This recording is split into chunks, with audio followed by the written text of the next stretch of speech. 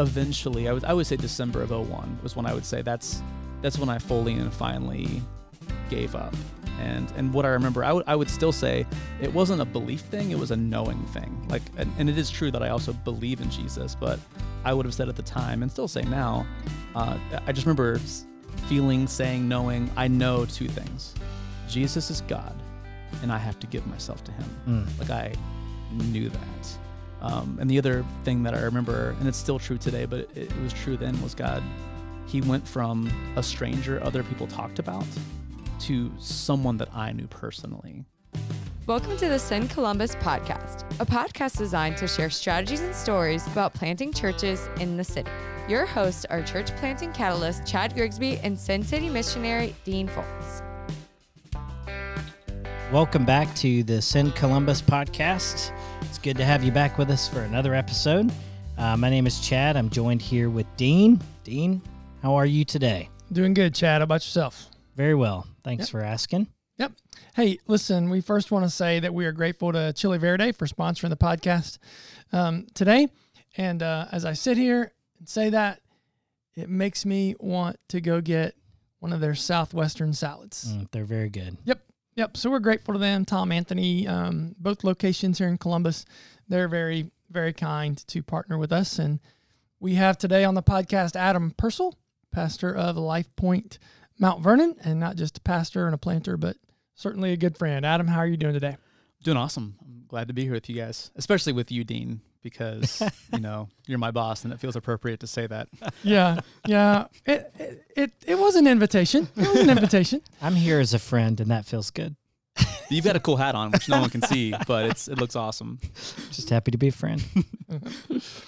Well, thinking about talking to planters today, Adam, actually, because I know you so well, I kind of want to back up a little bit before we talk about planter story, but I just want you to talk a little bit about your salvation story because it's unique and because I think it plays well into just how you are wired in your passion for evangelism and especially your passion for college students.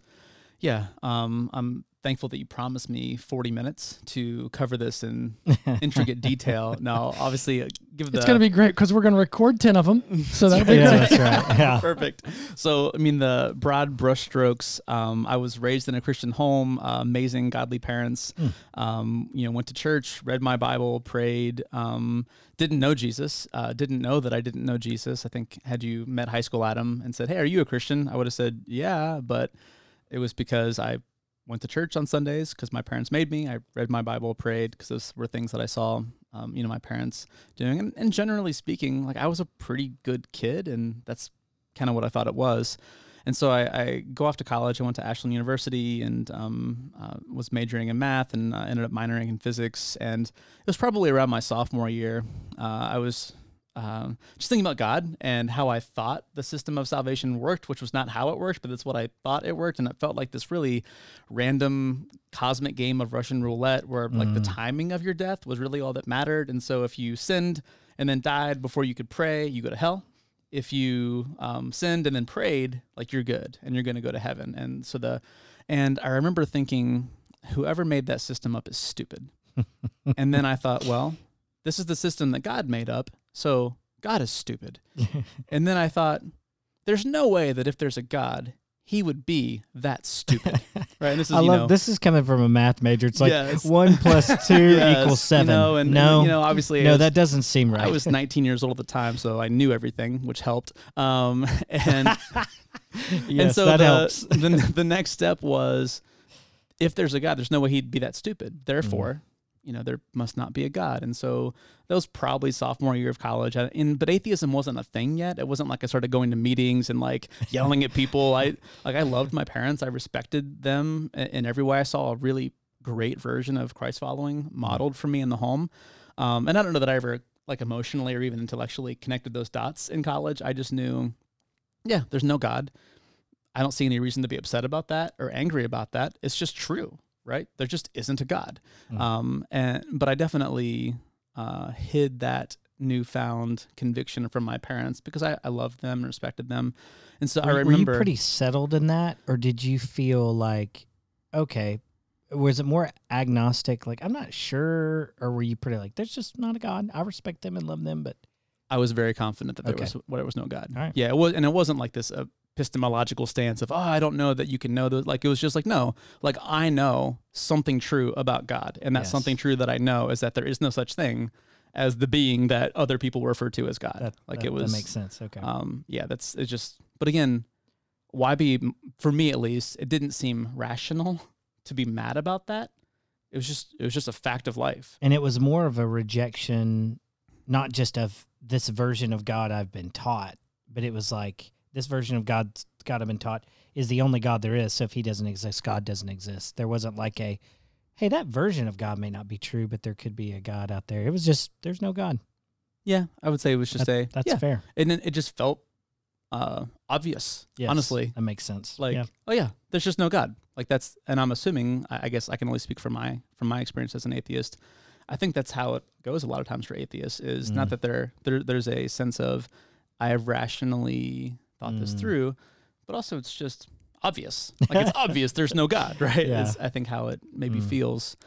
And so, and can I just say, and your dad, right? Your dad was a minister. Yeah, he was a Methodist pastor. So you're talking right now to a number of planters, pastors who that's going to hit and go, wait a minute. How do I keep that from happening? Oh yeah, and I mean, I don't know if this is encouraging or discouraging. I mean, my parents were not perfect, but I had and still have. They're both still alive and amazing parents. Like there were very few missteps on their part. I think they would say, and I would agree with them. They didn't talk to us about it a lot. Like I think they just kind of assumed that we would catch it by seeing them live it out. And I mean, but at the same time, they have 3 grown children who are following Jesus with spouses who are following Jesus. So, you know, maybe there's some validity in what, but obviously God's sovereign over all these things, sure. right? But yeah, but the primacy of living out your faith in front of your kids, there's something to that. Right? Oh, absolutely. I mean, and we,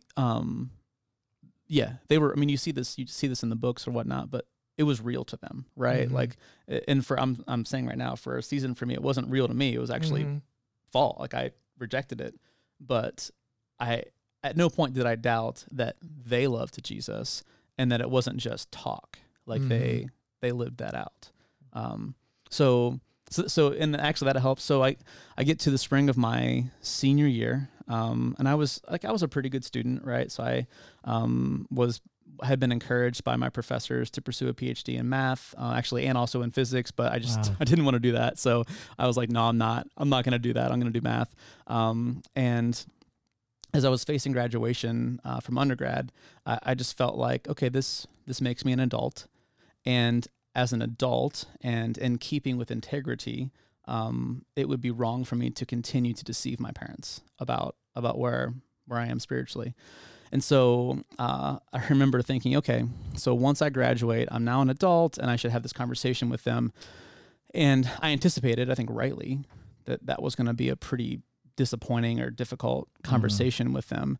And I love how God used my hubris as a weapon against me. And in a split second, I decided, I'll read the whole Bible. I'm sure it's stupid, but you know, I've not engaged with it since I was under my parents' roof. Yeah. And when I go to have this conversation with my parents and they push back a little bit, which I thought that they probably would, I can say to them, hey, I appreciate that. I've done my research. I've completed this research project. I've read the book. It's stupid.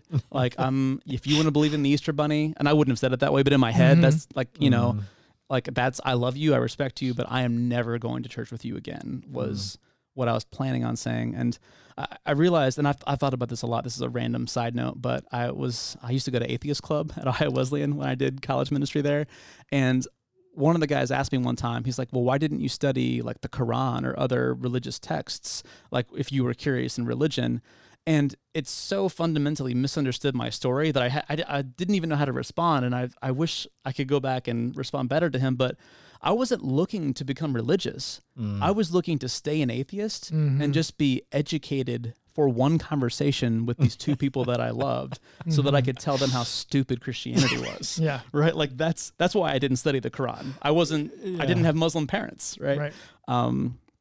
And so I moved to Cleveland that summer. I had an internship with Progressive as an actuary, and then I went to Miami of Ohio that fall to start pursuing a PhD in math. Wow. And literally opened up in Genesis shortly after graduating in May of 2001 and just started my research project. I'm just reading the Bible. And I don't remember a lot of movement spiritually that summer, but I have a lot of vivid memories of sitting by myself in my apartment in Oxford, Ohio. And I would wake up, go to class. I taught a class from Miami, just as part of my GA agreement. Would come home and, basically a mixture of do my homework, read this stupid book, and then I would go out and drink. Like that was most days. And for the first time in my life, I just began to experience the presence of God. And it was always when I opened this book. And man, God just wore me down with his presence and goodness. And I remember sitting at my little kitchen table thing, and I don't think I was talking out loud because I was by myself, right? But I remember thinking and maybe even saying, okay, like when I open this book and read these words, something is happening. And that something might be God, but it is undeniable to me that something is happening. And I remember I would just say, okay, we'll see. Like I was just, okay, we'll see. And then I would close the book, go out and party or whatever. And were you still repeat. Feeling like you were mainly motivated for research to talk to your parents, or at that point were you curious about what that thing was, or both? Probably both. I would say, but I mean that thing which I now know was the Spirit of God. I mean, it's compelling, and through that fall, eventually, I would say December of 2001 was when I would say that's when I fully and finally gave up. And what I remember, I would still say it wasn't a belief thing; it was a knowing thing. Like, and it is true that I also believe in Jesus, but I would have said at the time, and still say now, I just remember feeling, saying, knowing, I know two things: Jesus is God, and I have to give myself to Him. Like I knew that. And the other thing that I remember, and it's still true today, but it was true then, was God. He went from a stranger other people talked about to someone that I knew personally. And so thankfully I never had to have that hard conversation with my parents. That's what I was wondering. Yeah. Did you ever have that conversation? No, I mean, because I didn't have to. Yeah. However, if I remember correctly, did you not disclose this to Angie, your sister? Wasn't there a time in there where you talked to her about it? And she had a profound... Oh, she was super Jesus-y through high school. My younger sister, Angie, who's now our kids director at Life Point Mount Vernon. And she was wonderful. I had this conversation with her. It was nighttime, and she was always trying to encourage me to, because she knew, right? I mean, even though my parents... And so we were standing in the foyer of my parents' house, and I found out... this is weird to say in this forum, but my mom found this letter she wrote. She would have been an 8th grader when I went off to college, and she had a writing assignment for English. And essentially the writing assignment was, my hero no longer lives in our house, and I miss my big brother.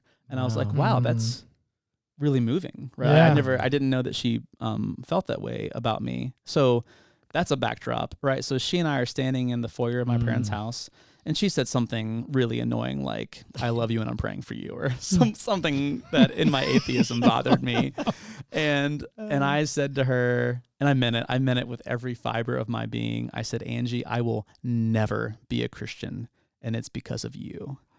And I walked out. And, joke's on me, right? Because I'm now her pastor. I love how you said she was very Jesus-y. Oh, Yeah. she was. She still is, right? It's an adverb, right? Yeah, that's right, man. She's awesome. Wow. Of the 3 siblings, she was the first one to. It seems like she's been a believer since she was 3, right? Like Matt and I, we grew up on a dirt road, right? We're out in the country. There's no one else to play with but each other. So Matt and I are beating each other up, throwing rocks at each other, exploring the woods, and Angie was singing "Jesus Loves Me" while drawing a picture, right? Like that was kind of how childhood felt in a lot of ways. So fantastic. Yeah, Well, Matt and I were not doing that. Thanks for sharing that, man. I can tell, people probably going to hear this in your voice, but I can see your emotion as you talk about this and just how much you went through and what God did in your life. It's really neat and it's powerful, you know? And so you came to Christ, and then, but how did you get to like kind of from math / almost rocket scientist to ministry, church planting, Life Point Mount Vernon? Well, that's the typical pathway, right? Atheism, math degree, ministry, right? I feel like that feels true. Yeah. Somebody looks at you one day and says, "You don't have to be a rocket scientist to be a pastor." Yeah. No, so through that just process of meeting Jesus and becoming a follower of his, I felt like God was saying, hey, teach, but teach high school instead of college. And I was like, okay, that's cool. And so I ended up getting a job teaching high school math at Northridge High School, which is in Johnstown. So, about 25 minutes northeast of kind of that, not Granville, New Albany area. And was attending Spring Hills Baptist Church, which was deeply formative to me, and Jersey Baptist Church. And I got to know Horace Henriot through that. And so, and back up, I mean, this is a different story for a different time, but after 1 year of teaching, like it was like an audible voice of God called a ministry thing that just, I mean, it was profound, and I told God no, because I was like, God, no, like there's no way, and God was patient with me, but it was something I began to seriously pray about. And so you fast forward a couple years, and I had gotten to know Horace Henriot, who actually attends our Westerville campus now, but he was in ministry at Jersey at the time, and I was like, hey man, I feel like God has placed this call to ministry on my life. I don't know what to do with it. Like, I just don't know. Would you just pray with me about that? And I remember probably the first person ever, Horace said, let's pray right now. I was like, this is cool. Like, we're in the hallway at Jersey, but I was like, what a novel idea. Yeah. Not just saying it and sort of meaning it, but like actually doing it in that moment. And it was the next Sunday, I think. And he so undersold this. He was like, hey man, there's this guy named Dean and a guy named Troy, and I don't really know them at all. Like, they could be cool. They could be lame. I don't know. There's this church called Life Point that is like new. I don't know much about it. It could be cool. It could be lame. I don't think he undersold it one bit. That's literally, that may have been the best sales pitch he could have given us at that point. And he's like, man, they need a part-time student guy. Would you be willing to talk with them? And I was like, man, I'll talk to anybody, right? Like, and so he gave Troy. Now, where were you living at this time? At this time, I was living in Alexandria, which is a booming metropolis just out 161. Okay. But out towards Johnstown where you were teaching. Yes. Cool. So out that way. But I'm teaching math. I'm coaching football, coaching basketball, I'm coaching track. I started the FCA as the faculty advisor at Northridge High School, and I'm leading a Bible study for Spring Hills Baptist Church. Wow. Like, that's life, right? And for me, even though I still love Jersey, I considered Spring Hills my home church. Spring Hills met Sunday night at 6 p.m., which also happened to be the only time that Life Point Church met. And so Troy called me up. It's like, hey man, this is who I am. Let's grab. I think we went to like Smoky Bones or something like that at Easton. We went somewhere to Easton. Logan's. It was Logan's. Yep. And we met and talked about stuff. I don't even remember. And then a couple weeks later, Dean and Troy and I met at Easton somewhere. And basically, if I remember right, said, hey, if you want to do this, we'd love for you to do it. And I didn't know, because there was like all my friendships were through that small group that I led through Spring Hills. And I kind of knew, like, I'm going to be leaving home in a lot of ways in terms of like my spiritual home. And I was busy, right? Like, I was not looking for more to do. And, I was at that point, there were like 2 kids in the student ministry. And I still remember I got lost trying to find the Becker's house in Highland Lakes. It was like dark. It was January. And I was like an hour late because it's like a maze through there. So I was driving like an hour almost to get to Westerville Athletic Center, was where we had. But as I prayed about it, I just felt like God was saying, do this. I was like, oh, okay. Like, I'm going to. As Dean says, my yes was already on the table for whatever God had said. I didn't know until years later. You told Troy on the way home from that meeting with me, you were like, man, no way that he says yes to this. Like, there's no way. We didn't have anything to offer him. I was like, man, if he comes and works with us, it is totally a God. It's got to be a God thing, because we didn't have anything. We didn't have any students. We didn't have any. Wow. Yep. Yeah. And so then, so I did that for like a year and a half part-time. That was like the fall of 05 so you guys were basically a year old, or we were basically a year old.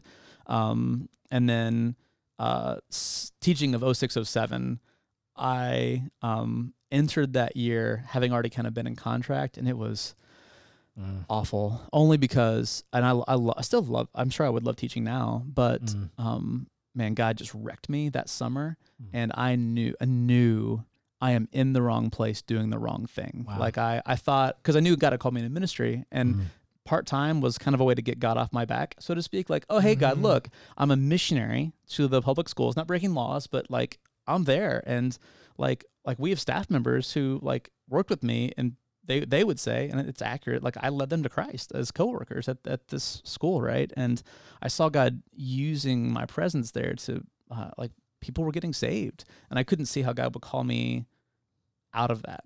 But God just made it clear, like, this is not what I meant when I called you into ministry. Like, and so I remember talking to Troy saying, hey man, I'm going to do full-time ministry one way or the other come summer of 07. And Troy was basically like, man, we don't have any money. We would love to hire you, but I don't know what that looks like. And I was like, all right. And so I was engaged to my wife at the time, and we talked and prayed, and it was basically, honestly, the options were move to Belgium with Horace. Like that was on the table. Go to seminary full time, and LifePoint. And again, we prayed about it and just felt like God was saying, just go with LifePoint. We're like, okay. And we're just going to trust that. And so we got married in July of 07. I think I finally, and you guys helped, like I got some like rent check things through the fall, but more or less Molly got her job at Riverside that December as a nurse. I started getting paid, I think, in January of 08. So the first like 5 months of our marriage, we didn't have jobs that paid us money. Like I was working full time, but it was, that was, but again, it didn't feel scary, or we were too young and stupid to know. It felt scary to me. Like I was the one who was scared. Yeah. I was loving it. It was great, man. So that was kind of how we went from atheist to, in vocational ministry full time. So I really want to get into the Mount Vernon campus. I'll tell you what, let's save that for round 2. We'll have him come back and talk about that. But I really do want to talk about coaching. Yeah. Okay. So you're our coaching champion for Send Columbus. Mm-hmm. I say our coach. You're the coaching champion. That's right. That's right. Columbus. Use the definite article, please. And so we just want to hear you, talk about your experience, what made you want to do that, and why you enjoy doing that, and yeah, man. So why coaching is important to planters as well. Absolutely. So Dino Senesi, who leads coaching nationally for the Send Network, and there's an incredible team nationally. So our vision, or our purpose statement for that is we want to deliver great coaching to every church planter. And the reason we want to do that is because we believe that no planter should plant alone. And the coach fills a really unique seat for planters, because in a lot of ways we're nobody to that planter. We're just the guy who's calling every other week, and we're calling, remembering we don't know the answers, but we believe the planter has the answers, and probably could just use a listening voice and someone who's asking good questions to help them discover just maybe areas that they're blind to, or next steps for them to reach people in whatever community they're planting in. And honestly, you can't measure this, but there's something really, God does something really for the coach and the planter, but specifically for the planter, where you've got someone who has no reason to care, but they care. And they have no reason to call you every other week, but they're calling you every other week. I mean, we do it kind of fall semester, spring semester, and then the summer, we're just texting a little bit. And so there's just that reminder that within the Send Network, it really is a brotherhood, and we're trying to care for you well. So I would say from the serving the planter side, it's both like that soft impact of just, I'm loved, I'm known, this is cool, but also when coaching is done well, you're going to discover action steps or blind spots that you wouldn't have taken or seen without someone who's been trained to ask you good questions. And so it makes you better as a planter, and as a lot of planters are husbands, a lot of planters are dads. Certainly we're all followers of Jesus, or at least you would hope that we're all followers of Jesus. Yeah. And so we're coaching the person, not the plant. Right. And so you're trying to give them holistic coaching. So that side of it, I think, is really valuable for the planter. But I would say for me, when I first went to the coaching map to get that initial training, honestly, I think that every leader in ministry should go through that or something like that. It's been so helpful to me as a husband, as a dad, as a pastor, and as a life group leader, and honestly as a boss. Like, I have people that I supervise, and there are so many times where I want to give the answer, and I remember, wait, it's going to go better if I don't give them the answer, but if I just ask them really good questions and help them discover the best pathway forward. So I love it. I love it as a skill set, and I hope I get to learn more about it and use it more. So what I love, Adam, about coaching through your personal life is that because it's impacted you personally, I feel like it impacts our coaches in Columbus personally. And so it's not just that it's an opportunity to serve. It is to serve planters and to serve church plants. But the personal benefit you get from being a coach, I believe, helps us recruit and retain coaches as well. So I really appreciate that about you, and I appreciate you taking the time, and obviously love you, love our friendship, and I'm super grateful for you. So thanks for taking time to be with us today. Sorry we kind of threw you a couple of curveballs and extended your story there a little bit. But totally worth it for our listeners as well. So we'll have you back sometime, and we'll talk more about specifically Life Point Mount Vernon and planting there. But thanks for being with us. Yeah, my pleasure. It was fun. Thanks for checking out the Send Columbus podcast. Be sure to subscribe wherever you get your podcasts, and join us next time for another episode.